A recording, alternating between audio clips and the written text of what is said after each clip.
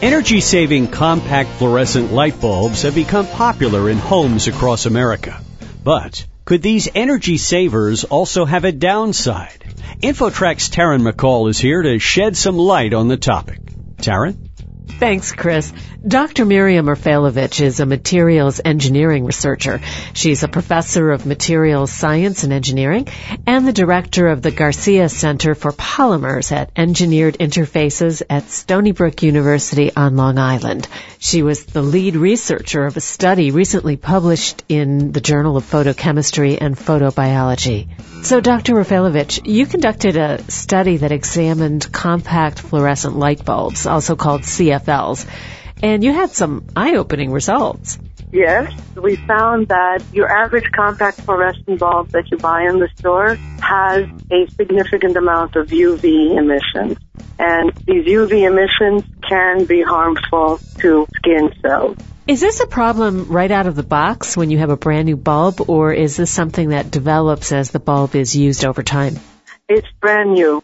Bulbs that are used don't develop this problem. It's a problem of bulbs that just come out of the box, and it seems to be a defect.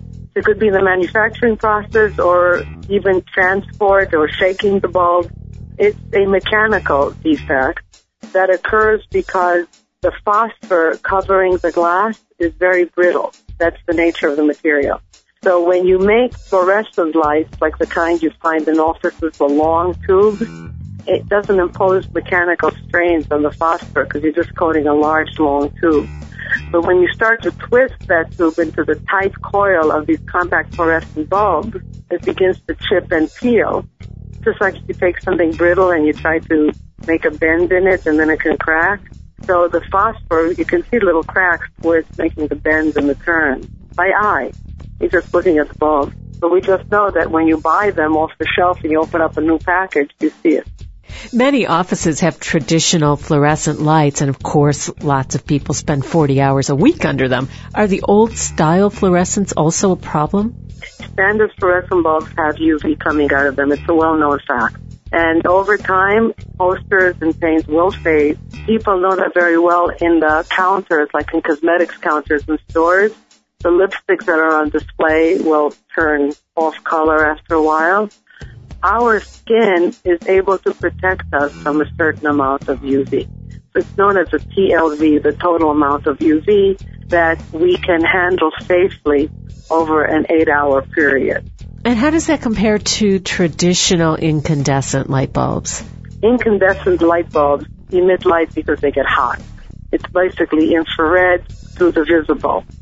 Fluorescent bulbs emit UV rays, UVC, UVA mostly. So UV is a component of all these light bulbs. So what kind of advice can you offer to consumers? The advice is not to get too close to it. Definitely you shouldn't be looking at it. You shouldn't be having it like within less than a foot of your hand when you're working underneath it. You shouldn't really have it next to exposed skin within distances, say, of less than a foot. The amount of UV coming out of the bulb varies widely and, of course, depending on the damage. You don't know what that is ahead of time. Most people don't have a UV detector in their home to know a specific bulb is safe. But the probability that a given bulb will have dangerous levels of UV at those distances is high. So the best advice is really keep them far away. Keep them up in the ceiling. Keep them behind a glass plate, like in a light fixture that has glass in front of it. But at all costs, avoid using them, those gooseneck lamps that are on your desk, because if you're doing something like with your hand and your hand is moving up and down, you can start with what you think is a safe distance and make motions very quickly to unsafe distances. So it's just best to stay away from them. Do you use CFLs in your own home? I do in the ceiling when they're about 8 or 9 feet away from anybody walking in the room. It's fine. But as far as table lamps, things like that, you do not? I do not, no. Never had them in lamps to begin with. And if we see them at school or friends, we take them away, because the danger of looking at them or coming in direct contact with them is pretty high.